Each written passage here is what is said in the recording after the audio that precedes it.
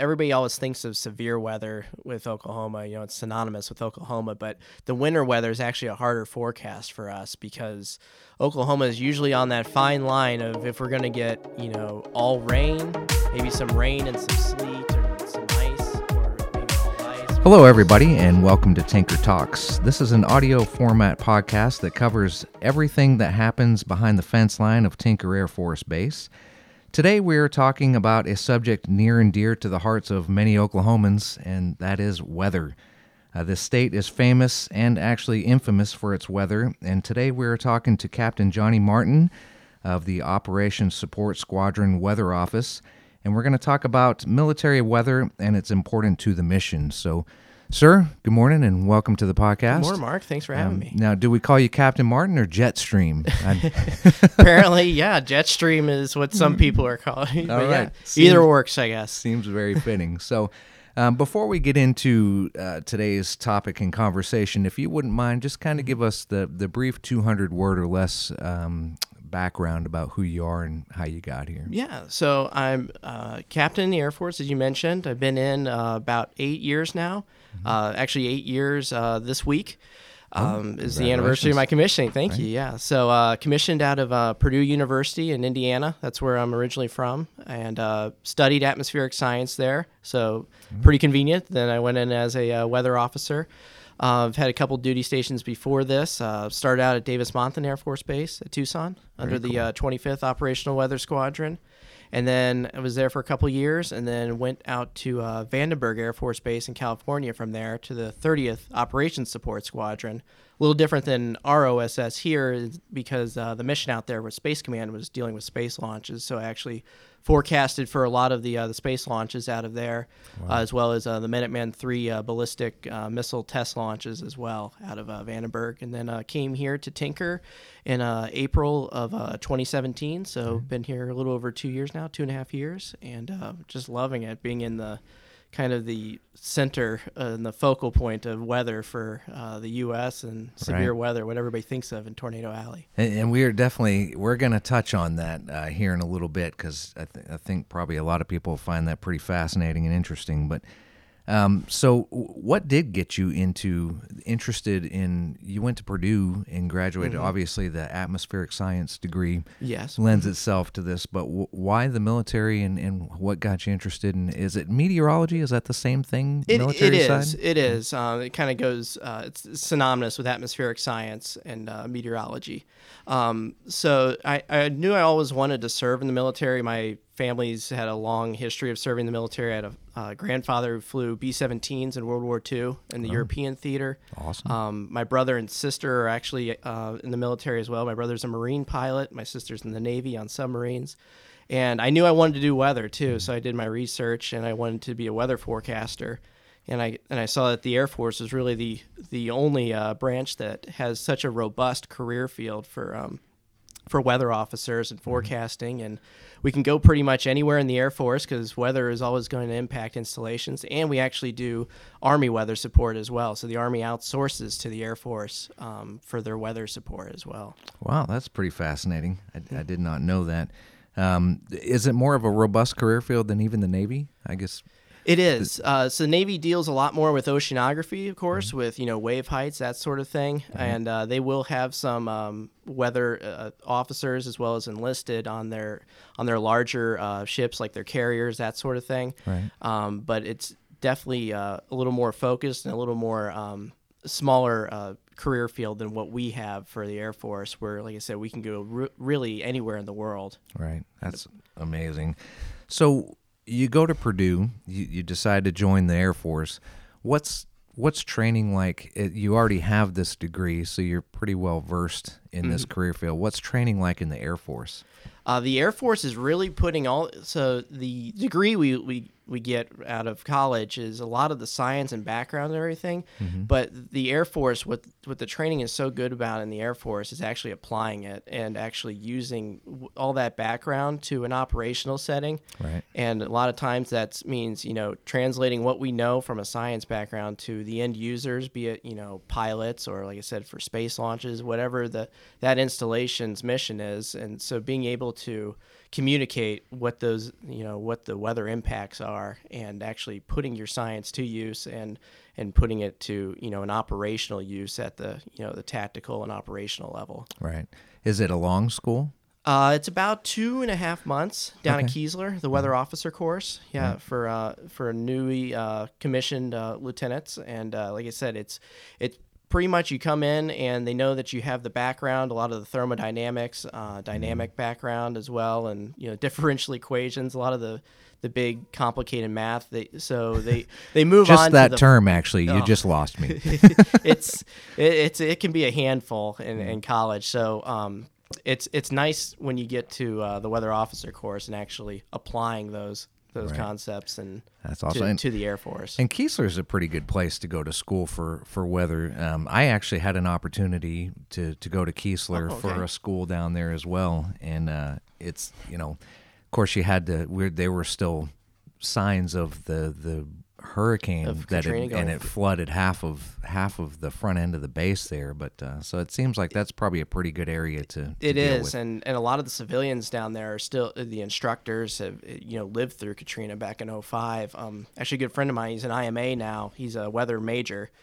He was actually in charge of the weather schoolhouse when that all happened. Wow. And it was scary times just hearing his stories about it, with just not knowing, just kind of the fog of war, what, if you had to send people back home or not, or, what to do with the people that are TDY there. Right. And people trying just to figure out if they had a home to go back to. Well, and pretty critical for what you do, not just the flying and launching aircraft and what they're going to be deal with, but just the safety in general. Puts it all in perspective. Yeah, it definitely no doubt. does, especially with what's happened to Tyndall lately. Oh, and Offutt with the flooding. Mm-hmm. Yep, sure is.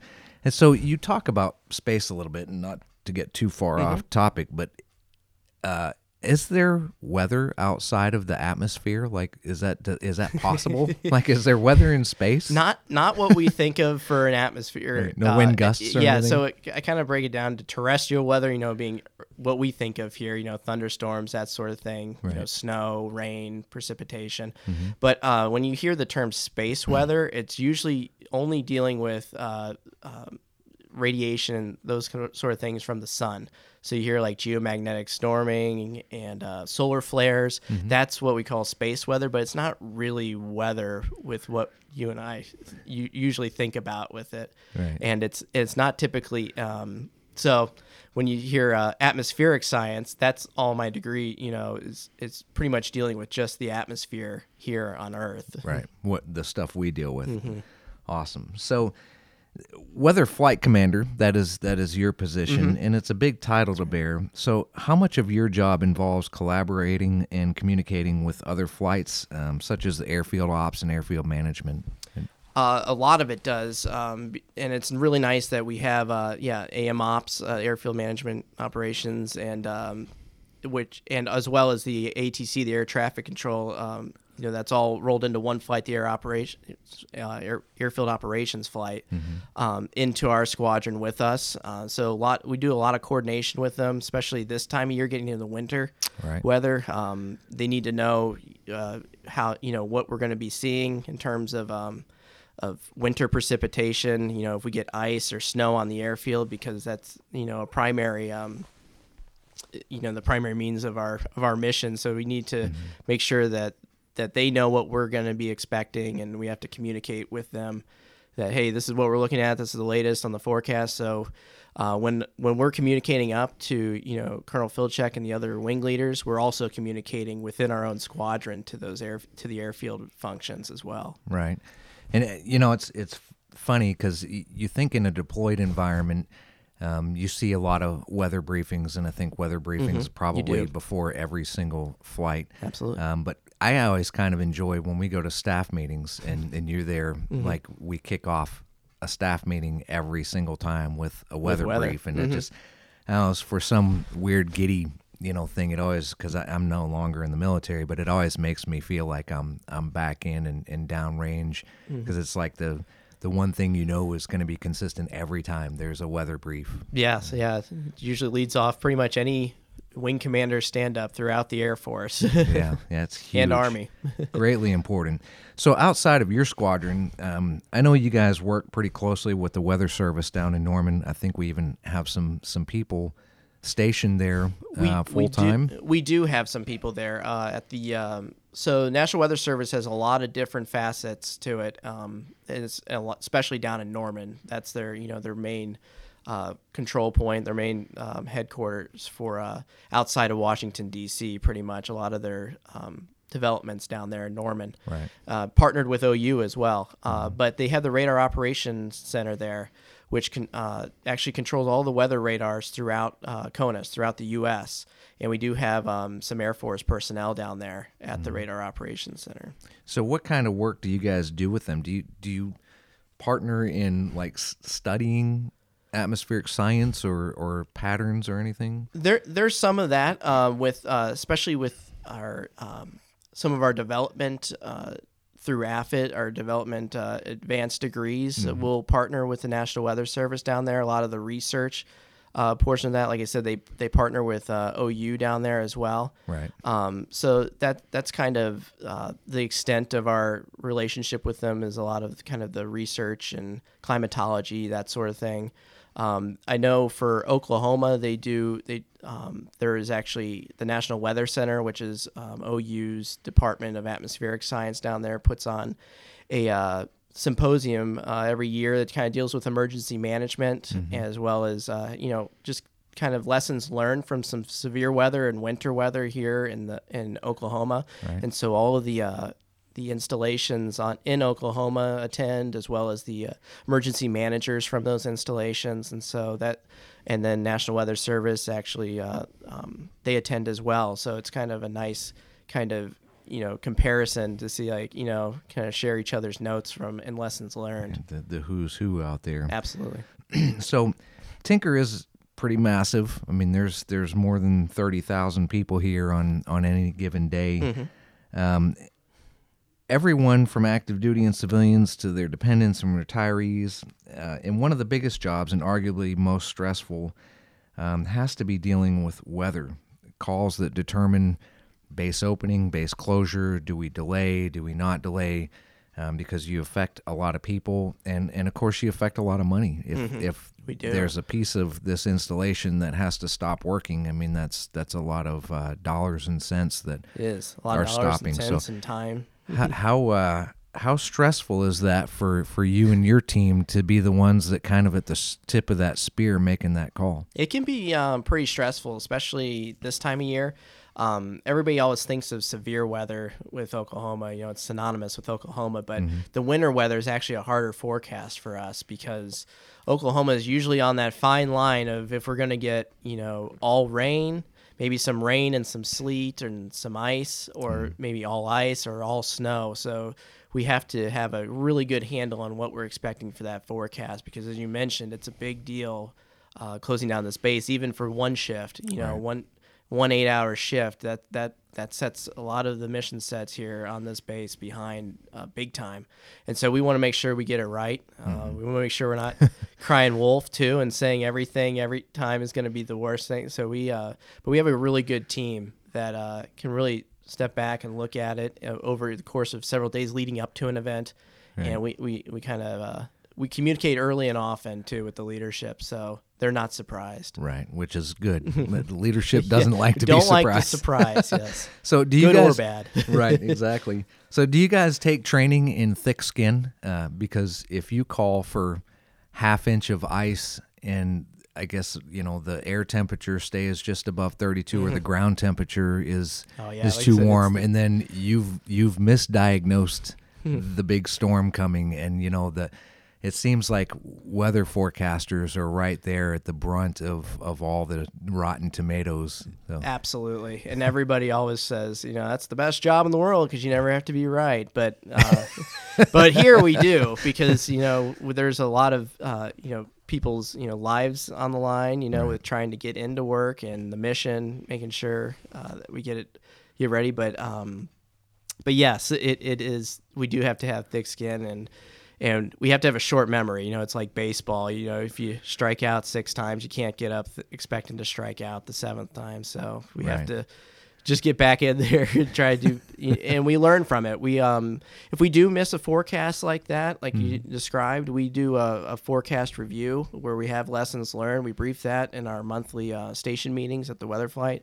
So it isn't just a complete, brain dump and forget about it, move on. We actually take those lessons learned, like, hey, what actually happened here from what we were thinking, and then what happened and where the differences are. Which is very good. That's so important to do. And of course, you can't always be right with the weather. There's a lot of factors that come and go out of that. And I think most people in the state of Oklahoma really understand that weather can be very difficult to predict, because on any given day, you guys are all right or all wrong, or off just a little bit. And of course, everybody in weather in this state, including you guys, deal with emergency response because it's critical that there are lives at stake. But one thing that makes it maybe even a little more challenging for you and your team is that not only are you dealing with the lives, but you have billions of dollars of taxpayer money sitting out there on ramps, workloads. There are missions, do we fly? Do we move planes? Do we hangar planes? I mean, there's just a lot of extra that goes into that. But there is. So I know people understand weather here. It's one of the most fascinating things. When I first moved to Oklahoma, there was a rainstorm that came up the first night I was here, and the weather stayed into the TV channels for the whole night. And I was really wondering, like, wow, it just seems like a thunderstorm. You don't see that every time. No. Everywhere you go. You don't see every news station having their own, weather helicopters up either, or their whole storm chaser teams. Right. It's pretty wild to see. It's big. It's robust. And we go back to the lessons learned thing, and I think this is pretty critical. So a couple of years ago, I'm pretty sure you were here, we had a tornado drop in on one side of the base, literally out of nowhere. Tore up a little bit over there. Fortunately, nobody got hurt. There was a little bit of damage. And then it lifts up, jumps over the highway, goes down into a parking lot of some stores across the highway, tears some of that up. But, like, nobody saw this thing coming. I don't know that it seemed like maybe the weather patterns were not forecasting this. How does that happen, and what do you guys take away from that to learn? Yeah, that was a really good example of what we call it's got a long name. It's QLCS for short, that system, or squall line. If you hear squall line thrown out, that's what that system was that moved through. So as compared to a supercell tornado, which is what you think of when you think of the two Moore tornadoes or the El Reno tornado a few years ago, those were supercell classic thunderstorm or supercell thunderstorm with a hook echo on the back end. Everybody thinks about that when you're studying weather, right? But there's not a lot of studying on the squall line type setup. And you're right, nobody really saw that system coming. Well, we saw the thunderstorms, but the tornadic nature of it, and because we only really had one radar scan of it, and not to get too into the weeds about it, but the radars, we get a new radar scan every, 4 or 5 minutes. And for our forecasting for tornadoes, we have to see, that kind of rotation for 2 scans. And we really only had it for 1. And then, like you said, it picked up and it was gone. Right. And the damage was done. And it came as quick as it came, it left. But we did archive all that data, what we did. And we did, like I mentioned, the forecast review. We did one for that case study, and then we actually packaged all that up and sent that down to our schoolhouse, the weather schoolhouse at Keesler, and they were really grateful for it too, because they don't have a lot of radar images saved from like the Moore tornadoes. Everybody, the classic examples everybody thinks of, but not really these squall line type setups. And so they've begun teaching it down there at the schoolhouse, and so we're currently trying to refine our forecasting for those type of tornadoes. And like you said, the National Weather Service also, they weren't picking up on the potential that day, and then we finally did find out that it was probably an EF0, maybe an EF1 as it touched down, right, very briefly. And thankfully, because there was no warning, and so fortunately it wasn't too big. But Is there anything that you guys can look at? I mean, is it just literally impossible to determine looking at a squall line data to say we have a pretty good idea that something like this may happen? I mean, is it too non-focal or? There is. It's just kind of getting through. Like I said, looking at the radar is a big way of us actually looking for the rotation. So there's a couple products you can look at on radar, but the velocity, which you actually see a lot on television here. A lot of the forecasters are really good on the local news stations here, and they'll show the velocity in that rotation. Right. And so we really just have to get into the weeds of it and realize that this isn't going to be a classic setup like we're looking for a supercell in April or May. Right. But this is going to be really quick, and we have to react quickly. This may only be one radar image, and at one level that we see that rotation, and we have to jump on it. Right.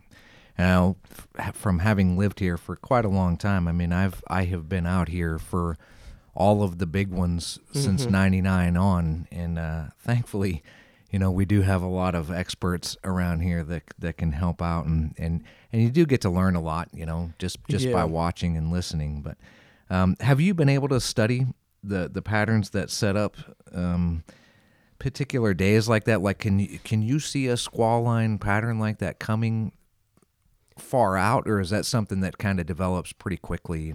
We can usually see that, and we expected it to kind of be kind of linear in nature with those. With those thunderstorms that day, and we know the days when it's going to be more kind of sporadic with supercells developing. You don't know exactly where cells are going to develop on those days, but you know that they're going to be out there somewhere, and we can usually know that a couple days in advance, maybe 48 to 72 hours in advance, and that's when we start communicating that to the leadership, the wing leaders here on base. Right. That hey, there's this potential, and then we from then on we're communicating at a minimum every day, sometimes a couple times a day with an updated forecast. Yeah, see that. So how you hear the terms models a lot, and I don't know if you can get into too many specifics about models and what you guys use to forecast, but how much math on the human side and the model side? I mean, how much is there on either side? Like, which is determining the better? Is it the computer models, or is there ways that you have to determine math and calculations based on what they're saying? So the computer models actually take it. They have a lot of algorithms for a lot of that math that we learned about in our undergrad studying atmospheric science, and that all those algorithms and all that math goes into it's already accounted for in a lot of these computer models. The problem is that there's an infinite number of things that can change from a model run as it goes out, and if it messes up just one parameter, it keeps making that worse and worse and worse as you go farther out in time. So that's how they get inaccurate as they go on. Right.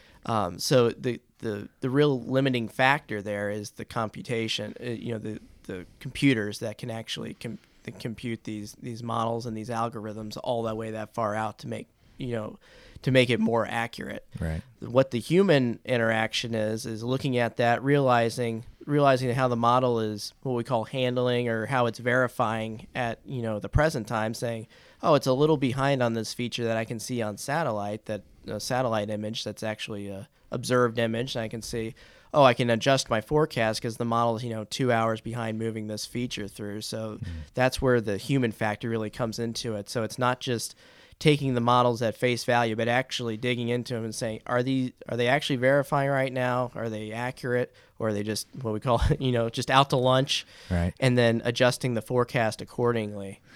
Which I think is pretty cool, and because probably a lot of people don't know that. You just hear the models a lot, although the meteorologist is the one taking the tomatoes if the forecast is wrong. But I mean, there's so much more than just looking at this computer that tells you what's going to happen. I mean, there's always going to be that human interaction to make sure that, like I said, that it's picking up on, sometimes a lot of these features too, Mark, will be really small features that a bigger model, like you hear like the global model or the European, might not pick up on. Right. But we have smaller scale models that actually, they don't go out as far time wise, but they can pick up on a lot of the smaller scale features, and because it's actually a grid point, and if there's a feature that's smaller in between grid points, it's not going to pick up on it. Right. So yeah, we have to look at different models. We have to look at different types of models, and then look at what's actually happening too. At some point, you have to look outside. You do have to look out the window. It's pretty cool.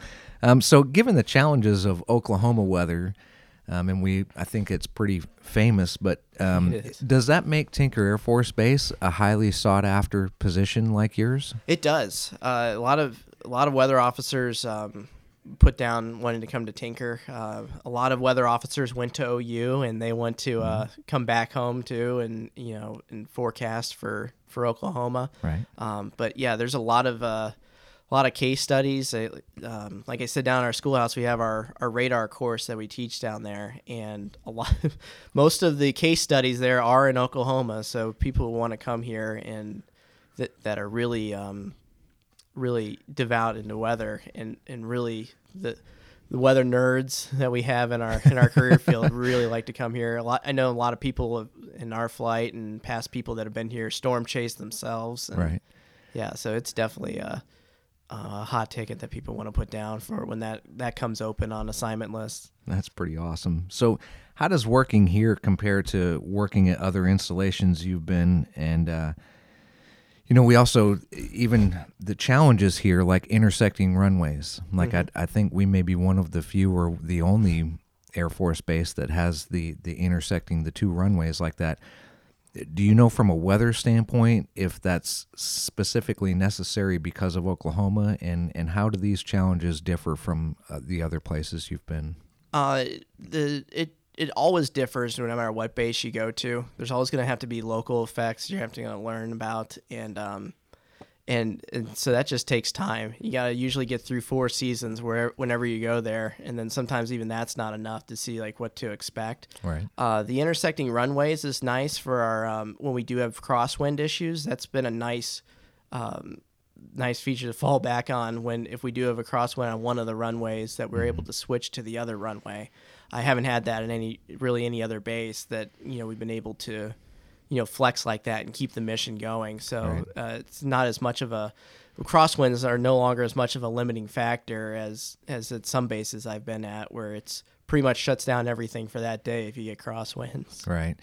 And so now you've recently come back from a deployment. I have.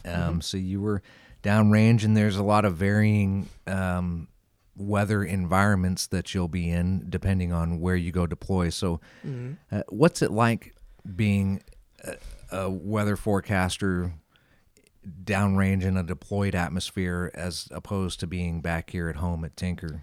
It's very different, and like I said, just on the last question, ideally you'd like to have 4 seasons. You don't get that on a 6-month deployment, so you have to hit the ground running for a new part of the world that you've never been to, or if you have been to, you were only there for 6 months before, so you don't know, and it might be a different season. Right. And so you also don't have as much of the models, the weather models like we have here on stateside, or radars that we take for granted, the nice stuff we have that all over the U.S.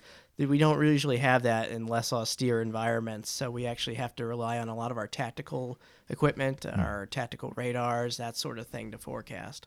And that's hugely important because some of those areas you in may be or may not be a combat area, so exactly, extremely critical to the mission. And so with that, I think that's a pretty good place to wrap up. Yeah. We really appreciate you coming over and spending time with us anytime. today. I love talking weather. Yeah, I know. I love talking it with you. I love seeing your briefs at the morning stand-ups. And before we do get out of here, we'd love to extend a special birthday wish to our sound engineer, Jillian Coleman, who recently celebrated not a milestone birthday yet, but certainly one forthcoming. So with that, thanks everybody for joining us on this episode of Tinker Talks. You can find us on Apple Podcasts, and please subscribe and download. Jetstream, I'm sure you're going to be downloading at least this episode. And we would please love to see the feedback. We want to hear what people want us to cover and what you want to hear about. And of course, you can follow us on social media. at Tinker Air Force Base on Facebook and Instagram, and at @team_ on the Twitter. And of course, follow us on our website, www.tinker.af.mil. So until next time, I'm Mark Hybers, your host, and we look forward to seeing you next time. Have yourself a great week.